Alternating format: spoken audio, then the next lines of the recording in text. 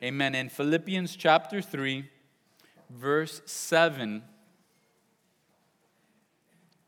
one of the most religious, one of the most zealous, one of the most well-off and accomplished men in all of history, he's here and he writes, "But what things were gained to me, these I have counted loss for Christ.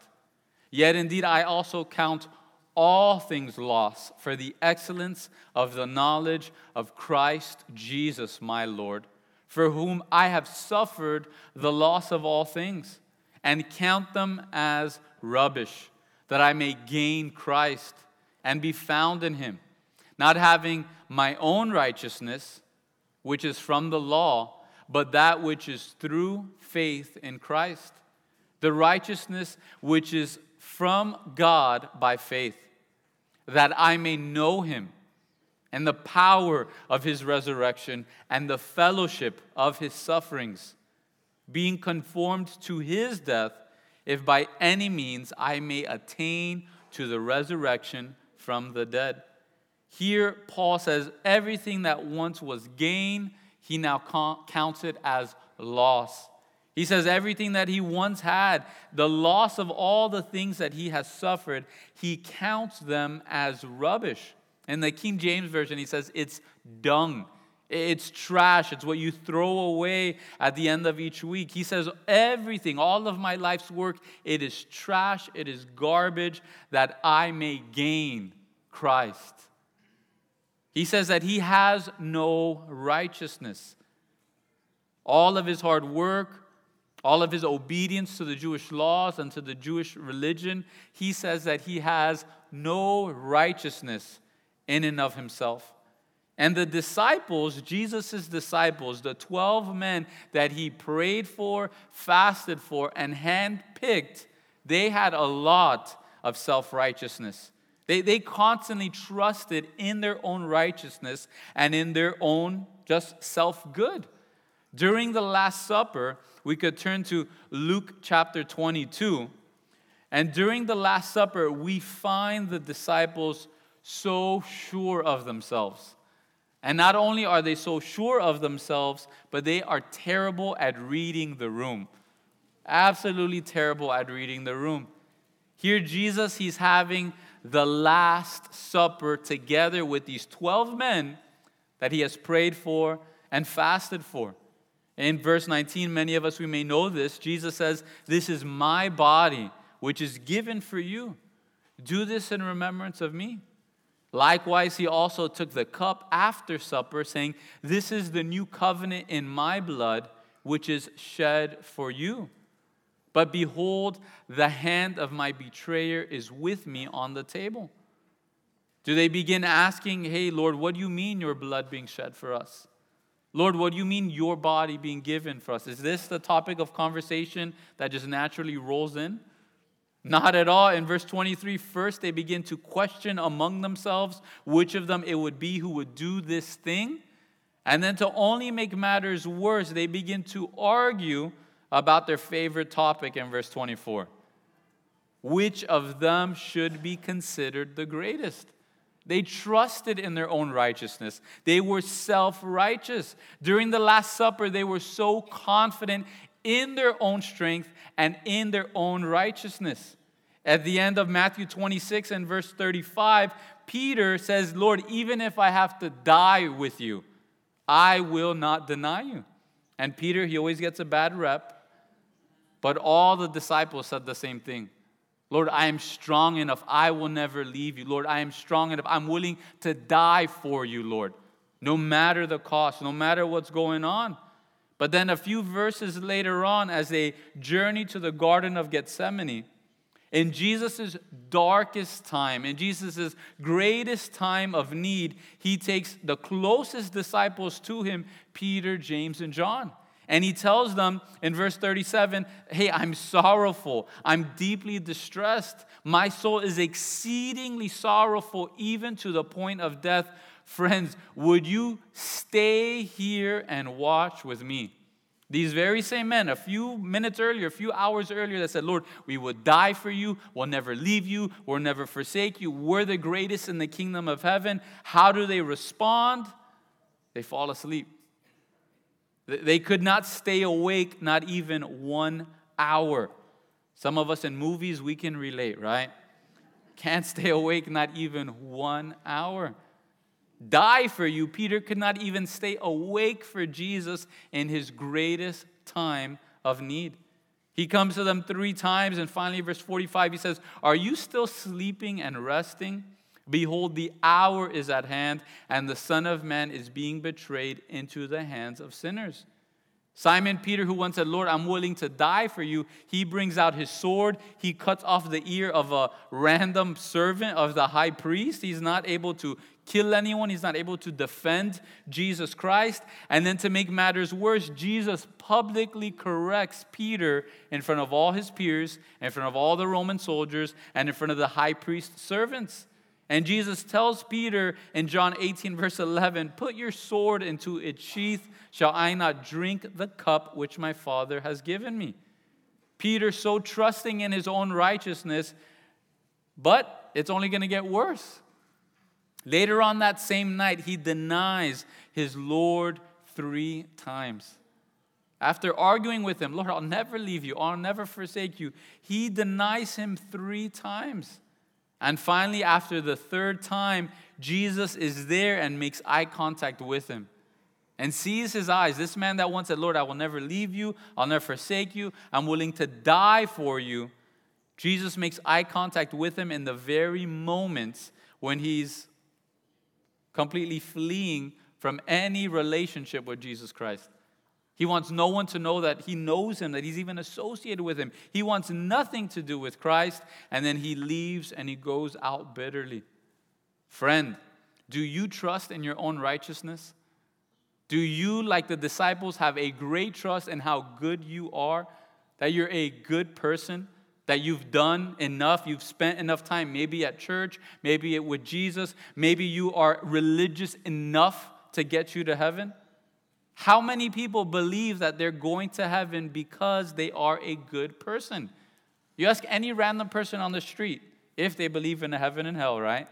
You ask them, hey, are you going to heaven or hell? Of course I'm going to heaven. Hey, why are you going to heaven this morning? What demands you the right to enter into heaven this morning? Many of us will say, we're good. I'm a good person. Many of us as parents, we say, our kids, they're good people. They're good kids.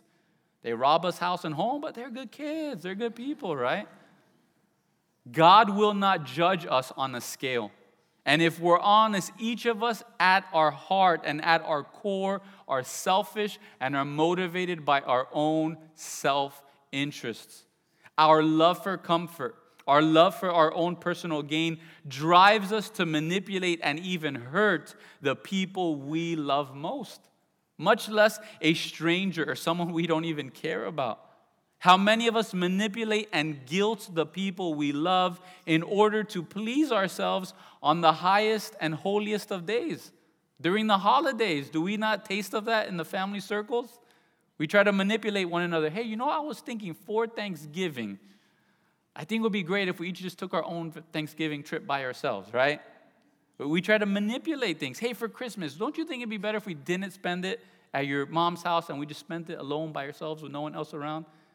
We manipulate even the people that we love. We guilt them in order to please ourselves. Or do we really trust in our own righteousness? How often do we only think about ourselves in a situation? After a long day of work, we arrive at home, and what do we assume? Hey, I should be waited on hand and foot.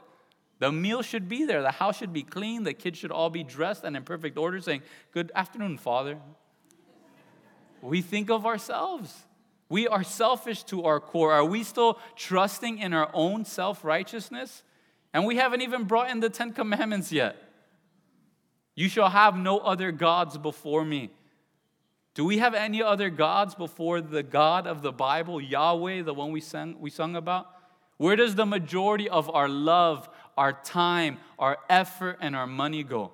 Can any of us this morning say, hey, the majority of my time, my love, my effort, and my money goes to the King of Kings and Lord of Lords? The commandments tell us to not take the name of the Lord your God in vain. How did we do the last time we stubbed our toe on the bed frame?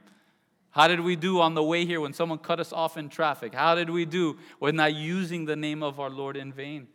How about observing the Sabbath? Is our track record at church perfect? Are we keeping it holy? And no, brunch, boats, and beach are not considered holy. Are we keeping the Sabbath day holy? Honoring our father and mother. Thou shalt not lie. Thou shalt not steal. How are we doing with our time at the workplace? Are we on our phone? Are we wasting time? Are we wasting our employer's clock?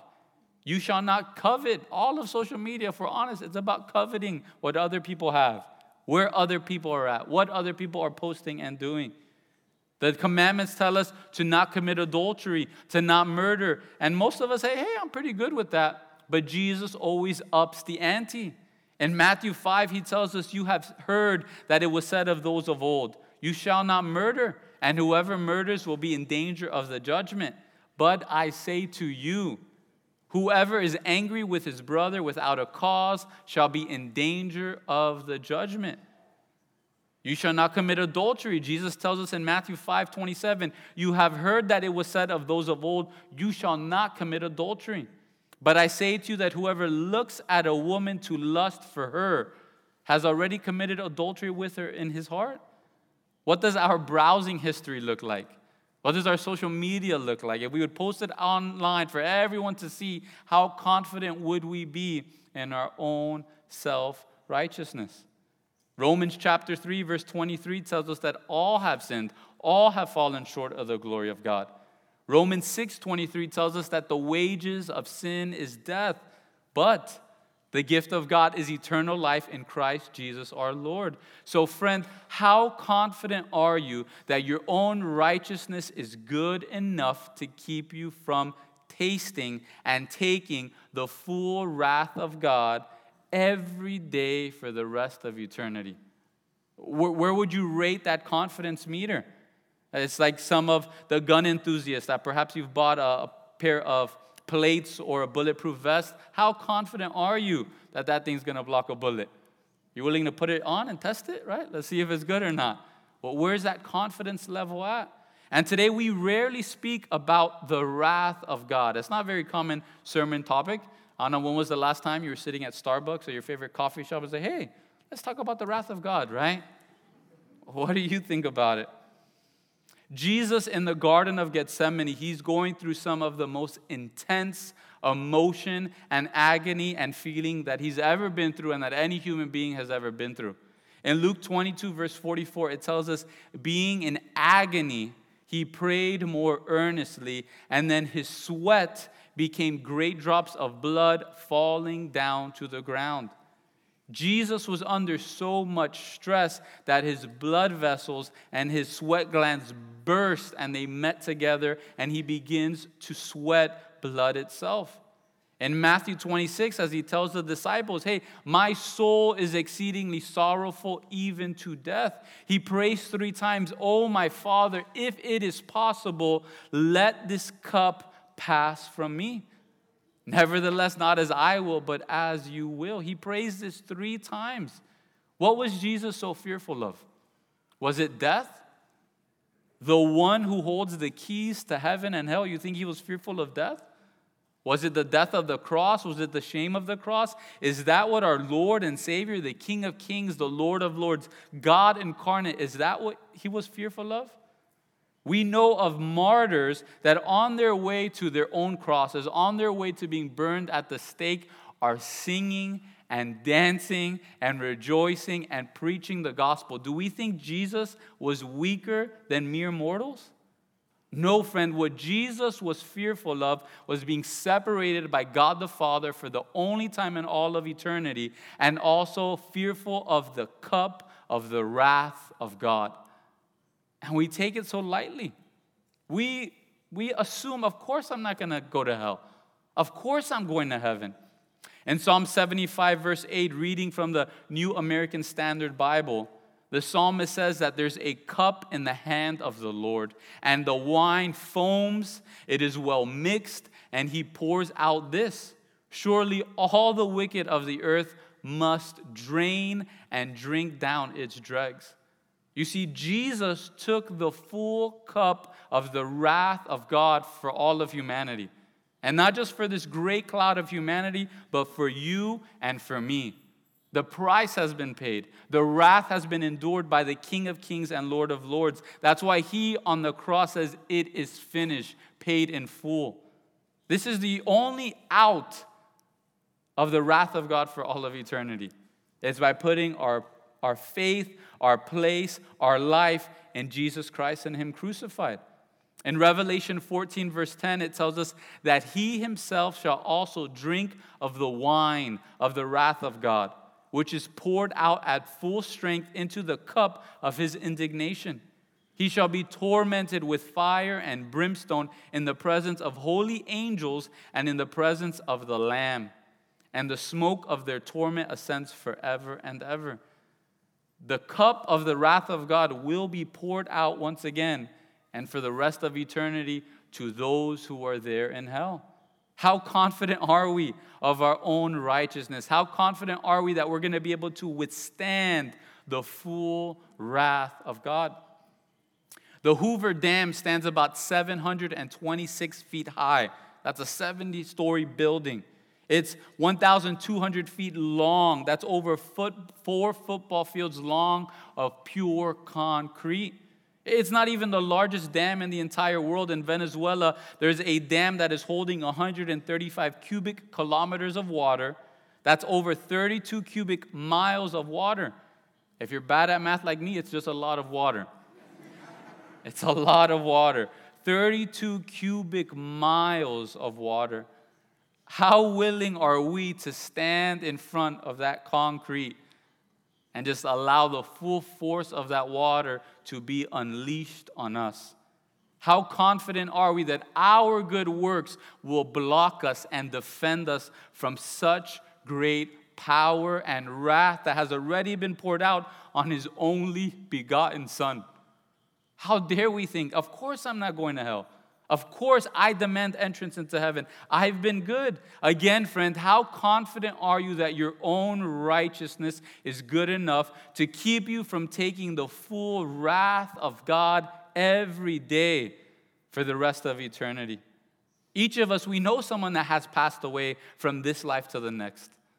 Young lives, older lives, children, grandparents, spouses. We know many people that have gone from this life into the next. Are we prepared this day?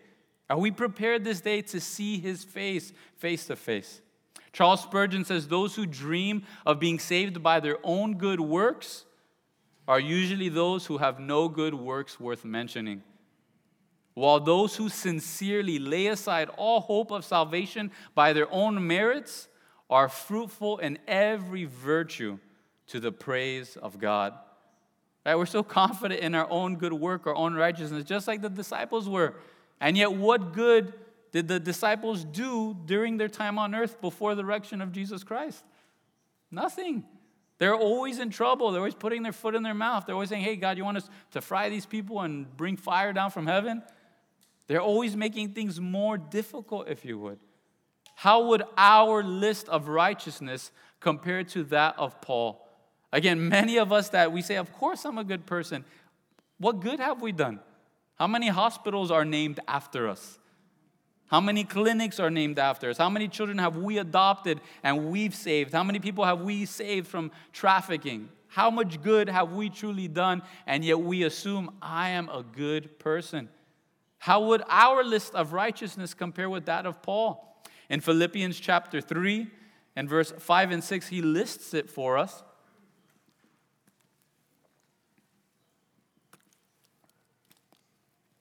He says, circumcised the 8th day, of the stock of Israel, of the tribe of Benjamin, a Hebrew of the Hebrews, concerning the law, a Pharisee, concerning zeal, persecuting the church, concerning the righteousness which is in the law, blameless.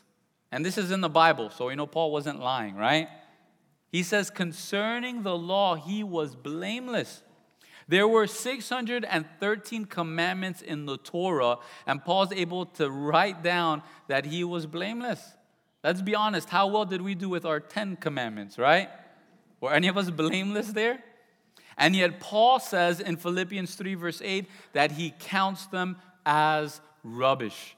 They are just trash. It's trash, it's dung, it's garbage. Get rid of it, toss it out, that I may be found in Jesus Christ. That I may gain Jesus Christ, not having my own righteousness. Again, Paul lost all confidence in his own righteousness and viewed them as garbage in comparison with Jesus Christ.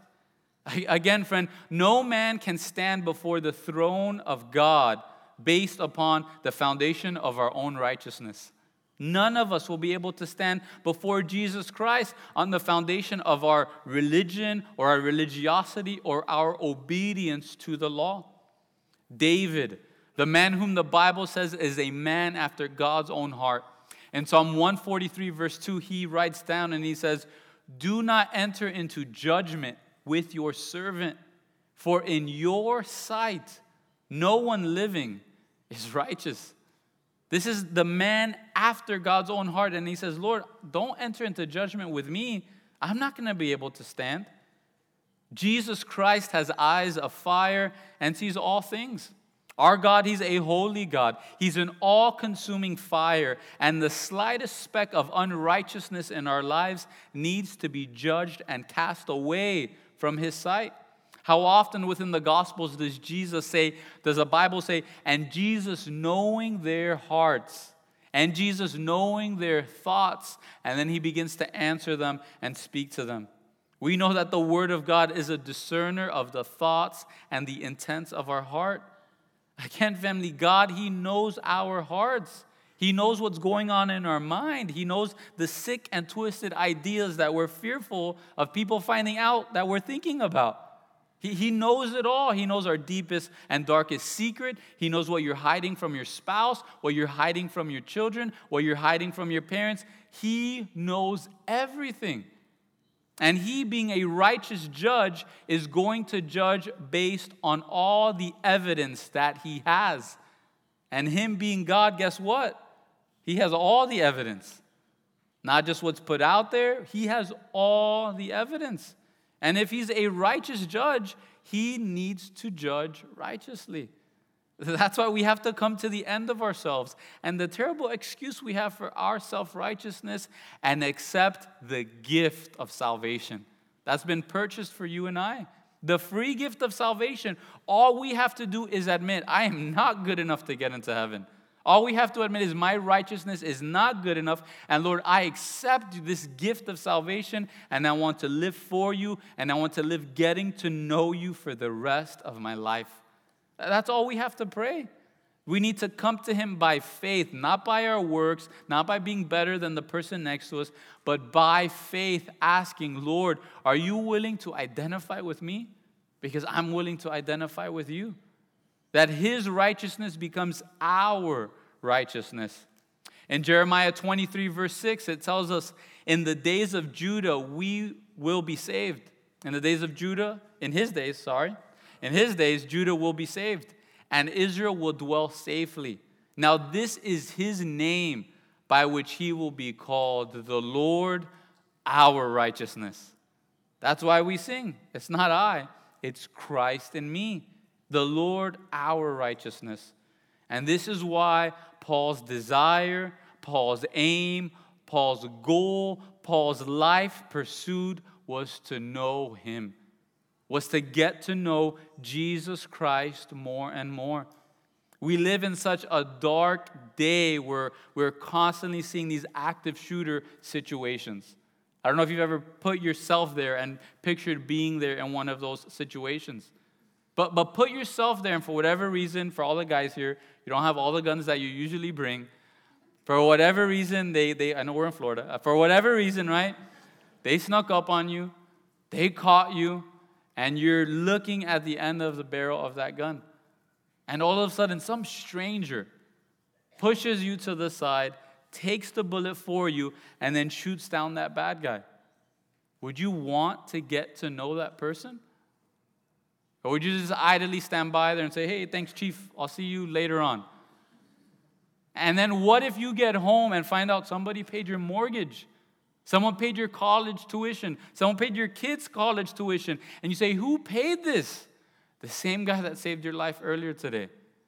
Would you want to get to know him? And then later on, hey, someone paid a full paid vacation for you and your family to Hawaii or wherever your favorite place is. Who paid for it? The same guy that saved you. The same guy that sacrificed his own life for you. Would that not cause you to want to go out of your way and get to know him? When he says, hey, whenever you want to be friends, I'm willing to be your friend. Whenever you want to go out to coffee, hey, let's go get coffee. Whenever you want to get some pastelitos, hey, let's go and get some pastelitos, right? Would we not have a desire within us to get to know him? It's not to get to know Jesus through books and doctrine alone, but through a personal experience with Jesus Christ over and over and over again for the rest of our life. It's to have a personal and experiential knowledge that comes through a relationship with Jesus Christ. We're experiencing his love, his mercy, his grace day in and day out. Charles Spurgeon, he says, Paul became a holy walker and a heavenly runner because of what he saw in Christ Jesus. Be you sure of this, that the less you value your own righteousness, the more you will seek after true holiness. The less you think of your own beauty, the more passionately you will long to become like our Lord Jesus Christ. Are you sick and tired of your own righteousness? Are you sick and tired of falling back into sin and falling back into the same habits? Are you sick and tired of going to bed at night realizing, man, I'm a loser. What is going on? Are you sick and tired of allowing your fears to overwhelm you and rule over you? Are you sick and tired of the depression owning you day in and day out? Come to the end of your righteousness. Come to the end of your frailties and weaknesses and cry out saying, Jesus, I want to know you. I want to know you. Friends, do you know Jesus Christ? Do you know him like Paul says? I'm not asking what do you know about him. I'm asking, do you know him? I'm not asking how well will you do in Bible Jeopardy and Double Jeopardy, right? I'm asking, do you know him? And just because you've attended church, just because you've grown up in church, does not mean that you know him, that you've experienced him, that you have a friendship with him. Do you know him? It's not by association. You can't say a friend of a friend of a friend knows him, so I know him by association. You can't say, hey, my wife is close to him, my wife knows him, so of course I know him. My parents know him, my son or daughter know him, so of course I know him. Do you know him? Do you have a friendship with him? Do you have a relationship with him? Do you know him? And one thing I've realized in life is for many years I thought I knew him and I didn't know him whatsoever. I grew up in church. I went to VBS. I went to youth camp. I rode those emotional highs and then went right back to the pit in sin. Guess what? I only knew about him. I could list a couple facts. I could tell you what the Bible said about him. I could tell you what the pastors said about him. I could tell you what my parents said about him, but I did not know him. Do you know him this morning? The disciples, they thought they knew Jesus. They spent 3 years living with him, 3 years serving him, 3 years giving up their businesses to associate themselves with Jesus Christ. They were there with him when he's handing out the loaves and the fish to multitudes, being multiplied for 5,000 people. They knew him to the point that they believed they deserved to sit at his right hand and left hand and rule Israel and reign over the rest of eternity. They thought they knew Jesus. They saw Jesus raise the son of a widow on the way to the funeral in Luke 7:15. Peter, James, and John, they saw Jesus raise the daughter of Jairus from the dead in Luke 8:51. They saw Jesus raise Lazarus, one of his closest friends, from the dead in John 11:14. They thought they knew Jesus Christ. And yet the morning that Jesus rose from the dead, not one of the disciples believed. Not one of them. If you're there, you could turn to Luke chapter 24 if you have your Bible.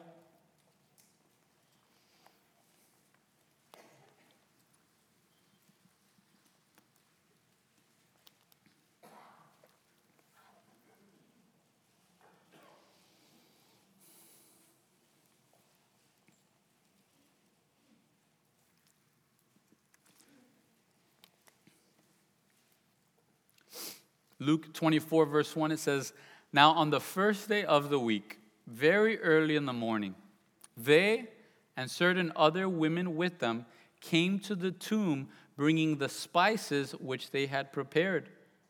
But they found the stone rolled away from the tomb." Many of us, we go through this. If you have a loved one that's buried somewhere at some cemetery, and you come and you bring flowers, or you bring something to remember them, to memorialize them, that's what these ladies were doing. But Jesus had told them several times, hey, just like Jonah was in the belly of the fish, I'm going to die for 3 days and then resurrect. It's all over the Gospels. And yet on this third day, what did these women bring? They brought more embalming spices.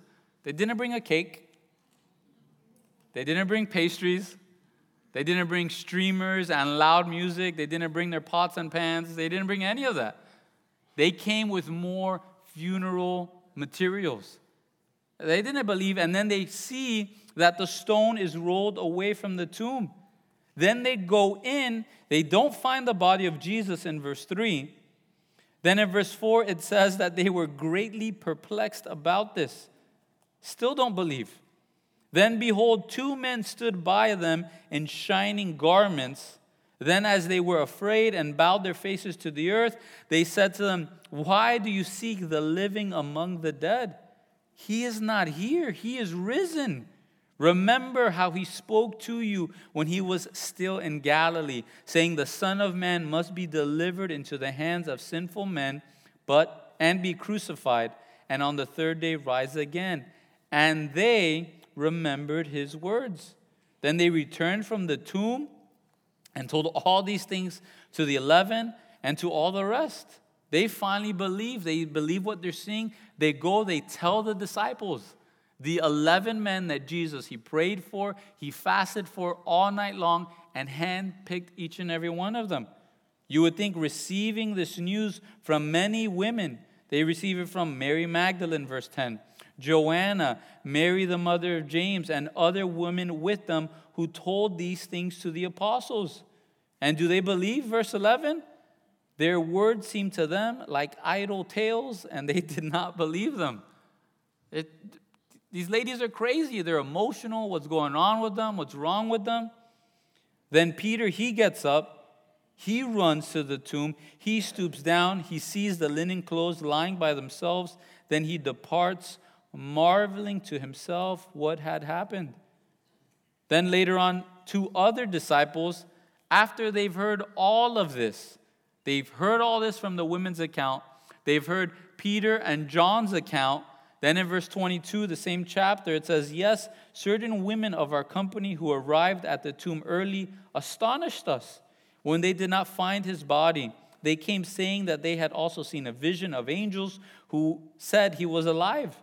And certain of those who were with us went to the tomb and found it just as the women had said, but him they did not see." These 2 disciples, they don't believe. They're on their way to Emmaus. That's why Jesus walking with them. They still don't see him. They still don't believe him. In verse 25, then Jesus says to them, "O foolish ones and slow of heart to believe in all that the prophets have spoken, ought not the Christ to have suffered these things and to enter into his glory?" And beginning at Moses and all the prophets, he expounded to them in all the scriptures the things concerning himself. It's a long Bible study, right? It's a long sermon. He goes from Genesis all the way to the end of the Old Testament, speaking to them and showing them where he's at. The disciples, they thought they knew Jesus, and yet the very morning he resurrects, he's walking by them. They don't realize it. He's there in the garden with Mary. She doesn't realize it. Do we know Jesus Christ? Do we have that personal relationship with him? Friend, we are not going to be brought into redemption from hell without being brought to the Redeemer himself. If you're not with the Redeemer, if you don't have a friendship and relationship with him, you have no redemption. You have no salvation. The one who holds our eternal judgment is the same one who took our eternal wrath of God and the wrath of God from billions of people throughout the course of history. In John chapter 5, verse 22, it tells us that the Father judges no one But he has committed all judgment to the Son, that all should honor the Son just as they honor the Father. He who does not honor the Son does not honor the Father who sent him. Jesus is the one that we're going to be having to look at in the eye saying, Lord, of course I know you. Of course I'm good enough. Of course I deserve entrance into heaven. After he's already withstood the wrath of God for us, he's saying, hey, I've done it for you. Just accept it by faith. Do we truly know Jesus? The only thing that's going to matter for all of eternity is not what you know. It's not what you've accomplished. It's not all your hard work and all your efforts. The only thing that will matter for the rest of eternity is who do you know? Who do you know? Do you truly have a relationship and a friendship with him? In Matthew chapter 7, verse 21, that's where we get this scary portion of Scripture. Jesus, he warns us. He warns all of us here this afternoon, and he says, not everyone who says to me, Lord, Lord, shall enter the kingdom of heaven, but he who does the will of my Father in heaven. Many will say to me in that day, Lord, Lord, have we not prophesied in your name? Have we not cast out demons in your name? Have we not done many wonders in your name? Lord, I was there that Sunday morning on Easter. Lord, I've done things for you. But then in verse 23, and then I will declare to them, I never knew you. Depart from me, you who practice lawlessness. Friend, do you know him? Do you have that relationship with him, that friendship with him? Right? Some of us, we follow the heat. Maybe you know who Jimmy Butler is, but do you know Jimmy Butler? Do you know him? Try it. Go to the Heat Arena, whatever it's called now. I keep changing the name, right? Go to the arena and say, hey, I know Jimmy Buckets, man. I know who he is, and try to get in there. Try to get right on the court and see how that works out for you, right? You'll get arrested. You'll get thrown out of the stadium, never allowed to get back in there. Do you know him? It's the same thing with heaven. You may know about Jesus. You may have a friend of a friend that knows him. Your mom may know him. Your daughter, your spouse may know him. But do you know him? Have you had that personal experience with Jesus Christ over and over and over again? Not just one camp, not just one retreat, not just one Sunday, but you have a personal relationship with him. If we know him, guess what we're going to taste of? We're going to taste and experience the power of his resurrection. Every single one of us will taste of it in a personal and in an intimate way. In 2 Corinthians chapter 5, verse 17, Paul tells us that if anyone is in Christ, he is a new creation. The old things have passed away, and behold, all things have become new. Whatever your past, whatever has transpired in the past, whatever you've done, whatever you're ashamed of, whatever you're afraid to tell your own family members, if you are in Christ, the old things have passed away, and behold, all things have become new. This Resurrection Sunday, I always get emotional about it because how many of us would not be here if it were not for the resurrection? How many of us, our parents, would have stayed divorced and never gotten back together? How many of us, we would have never met our spouse? How many of us, our kids would have never existed if it were not for the resurrection of Jesus Christ? How many of you would have lost your sons and daughters to depression and to suicide if it were not for the resurrection and the power of the resurrection of Jesus Christ? If you're in Christ, you're a new creation. The old things have passed away. Behold, all things have become new. And he so desperately loves you. He so desperately wants that friendship and relationship with you. He gave up everything to be in this intimate friendship and relationship with you. What are we doing with our lives? What are we chasing after? More comfort and more comfort and more comfort? Are we not tired of just how much excess we have? So much excess today. The power of his resurrection, it's out there for each and every one of us if we want to know him. Charles Spurgeon, he tells us that there's 4 powers in this power of Jesus' resurrection. First, there's an evidencing power. The power of Christ's resurrection is the evidence and seal that everything Jesus did and everything Jesus said was absolutely true. And if everything Jesus has ever said and is recorded in Scripture is true, where do you stand? Where do you stand if everything that he said is true? We can visit the grave of Muhammad. We can visit the grave of Buddha. We can visit the grave of so many other religions and their leaders. You visit the grave of Jesus Christ, and guess what? It's empty. The tomb is empty. The power of his resurrection is a justifying power. It is the receipt and proof that the sacrifice of Jesus Christ on the cross was accepted by God as payment in full. We have a receipt that we're accepted into heaven. We have a receipt that we have friendship with Jesus Christ. We have a receipt that we've been adopted into the family of God by the power of Jesus and his resurrection. The power of his resurrection is a life-giving power. It means that anyone who comes to him and is connected with Jesus Christ will receive the same resurrection life. Have you received it? Are you still dead in your sins, or are you free from your sins? Do your addictions come and grab the chains of your life and soul and your mind and just shake them, and you have no freedom and you have to go back to those addictions over and over and over again? Or do you have the life-giving power of Jesus Christ that you can say no more? I once was addicted to alcohol. I once was addicted to drugs. I once was addicted to my phone. I was once addicted to pornography. I was once addicted to sex, but no longer. That is no longer my master. Do you have that power? Finally, the power of his resurrection is a consoling and comforting power. It promises that our friends and our loved ones who are dead in Christ are alive with him right now. And if we're dead in Christ, we're going to see them face to face. We're going to get to spend time with them once again. John 5:29 gives us two options of resurrection. In John 5:29, Jesus says, those who have done good, they come forth to the resurrection of life. And those who have done evil, to the resurrection of condemnation. It's going to be a bad wake-up call. No matter how difficult of a death you go through, if you're not saved in Christ, it's only going to get worse. You're going to wake up. You're going to resurrect to condemnation. Resurrect to the wrath of God. But if we're in Christ, if we've accepted his gift, then we get to resurrect to life, and that abundantly.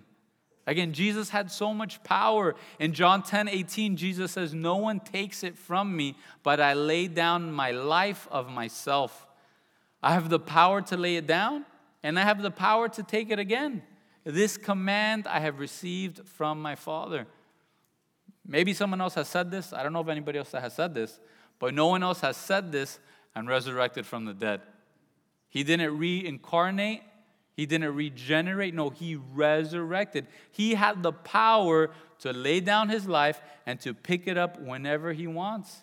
And friend, this power of his resurrection can restore us and give us a power and a hope and a future that we can't even imagine. A hope that we cannot fathom. I look at my wife, I look at my 3 children, I look at my life, and I think back 10 years ago, 20 years ago, 25 years ago, and I can't comprehend it. I can't comprehend the blessings that are inside of it, but it all begins with dying to ourselves and saying, Lord, from here on out, I'm living for you. The power of his resurrection, it saved the disciples, and it has the power to save you today. We just have to accept it. We just have to humble ourselves and say, Lord, what your word says is true, and I'm going to live as it is true. The power of his resurrection, it saved Peter and the disciples from themselves and from being known as those who always argued about who was the greatest. It saved them from being known as those who were not able to save their own master. It saved the disciples from being those who fell asleep during their Lord's greatest time of need. The power of the resurrection, it saved them from being known as those who deserted their friend at his arrest, from those who did not attend his crucifixion, from being known as those who denied the resurrection even though they were told earlier and saw the tomb empty. That's the power of his resurrection. And because of the power of his resurrection, now they are known as those who brought to life 3,000 men in one day. Because of the power of the resurrection, they are known as those who gave sight to the blind, who healed the lame, who healed the sick. Because of the power of the resurrection, they are known as those who counted it an honor to be bruised and beaten and martyred for Jesus Christ. Because of the power of the resurrection of Jesus Christ, these disciples who at one moment ran for their lives from these Pharisees, a month or two afterwards are looking them dead in the eye saying, "You are the ones who crucified Jesus Christ." It's the power of his resurrection. Now they are known as those who this world was not worthy of. What do you want to be known for the rest of your life? There's so much power in Jesus Christ that he wants to pour into your life and into your family and into your children and to your children's children. But we're too focused on self. We're too focused on our own self-righteousness, our own comfort, our own desires, and we're keeping back this incredible power to bless our lives and to bless the lives of our family. Friend, is your life and the life of your family displaying the power of his resurrection? Do you have that power over your thoughts, over your sin, over your shame, over your fears? If we know him, we're going to have the power of his resurrection. If we have the power of his resurrection, guess what? You're going to have the fellowship of his sufferings. That's the part of resurrection we don't like. What's required to be able to resurrect? You got to die. We need to die to ourselves. If we have the fellowship of his sufferings, then we will be conformed to his death. We need to die to our sins. We need to die to self and say, "Lord, from here on out, I want to be obedient to you and your word." Friend, have you come to the end of yourself? Hopefully today is that day of salvation for you. Hopefully you'll humble yourself and say, "Lord, your word says that if I deny you before men, you will deny me before your Father in heaven. And Lord, your word says that if I proclaim you in front of men, Lord, you are going to proclaim and identify with me in front of your Father in heaven." What side do you want to be on? We get to identify with him, and he will identify with us when it matters most. Do you believe that Jesus is the Son of God? That he's the King of Kings and the Lord of Lords? That everything that he said is absolute truth? Do you believe this? Do you believe that Jesus died for your sins, taking the penalty that you deserved, and rose from the dead, willing to trade places with you? Do you believe this? And after believing these two things, are we committed to following Jesus Christ no matter the cost? No matter the cost. Whatever it takes, whatever difficulty, whatever comes our way, are we committed to following him? Let's turn to one last scripture. Let's go to Romans chapter 6, verse 4. Worship team can start making their way up here.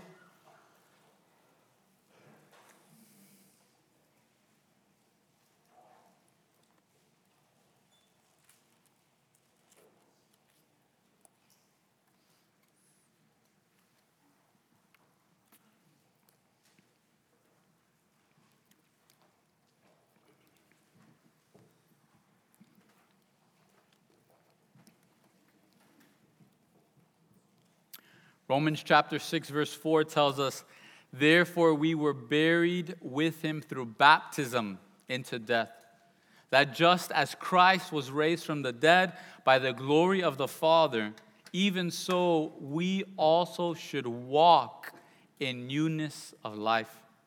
For if we have been united together in the likeness of his death, certainly we also shall be in the likeness of his resurrection. Knowing this, that our old man was crucified with him, that the body of sin might be done away with, that we should no longer be slaves of sin, for he who has died has been freed from sin." Do you want to be freed this morning? Do you want to be freed from that cruel master? Doesn't love you, doesn't care about you, he just wants to destroy you and your family and your loved ones. Just cry out to Jesus Christ this morning. In a moment, we'll close in worship. We'll all stand together. And if you're sick and tired of your sins, I encourage you, just come up front. Just come up front, talk with one of the pastors. We'd love to pray with you. We'd love to talk with you. And especially for those of us, and I've been there, that have grown up in church, that maybe you think your salvation is based on association. You were blessed with an incredible parent. You were blessed with an incredible spouse or incredible children. Today's that day of salvation. And there's no associations that get you into heaven. It's your own personal walk and relationship with Jesus Christ. And perhaps you're realizing that this morning. You were blessed with an incredible heritage, but now you need to make your own decisions. Make that decision today. Say, I want to be that heritage for my children and for my children's children. I want to be that heritage for my spouse and for my family and for my loved ones. So I encourage you, let's all stand. We'll pray and close in worship. The pastors, they'll be up front. If you want prayer, if you just want to talk, hey, just come up front and pray with one of the pastors. The rest of us, let's be praying and let's be worshiping. So Lord, we just love you, God. And we thank you for this free gift of salvation, Lord. Lord, you paid the price. You took our penalty. You took our shame, Lord. You were beaten and bruised for our transgressions, Lord. Lord, we can never thank you enough, Lord. We know that we will be singing and worshiping you for the rest of eternity for all that you've done for us. And Lord, with whatever fear perhaps we're wrestling with, Lord, whatever shame we may be wrestling with, Lord, I pray that we would look at what we have to gain in you, Lord. A friend that sticks closer than any brother, the only one that can wash away all of our sins and all of our shame. Lord, we stand to gain being adopted as sons and daughters into your family. Lord, we stand to gain newness of life, no longer being owned by our sins, Lord, but having freedom in you. Lord, help us not just look at what we may lose or what the cost may be. Lord, help us to look at what's the cost if we don't stand for you this morning, Lord. What's the cost if I die on my way home tonight, Lord? What's the cost to my family, to my marriage, to my children if I don't accept this gift today? So, Lord, we just love you. We thank you, Jesus. Thank you for the love that you've poured out for each and every one of us, Lord. We just love you. We thank you, Jesus. It's in your name that we pray. Amen.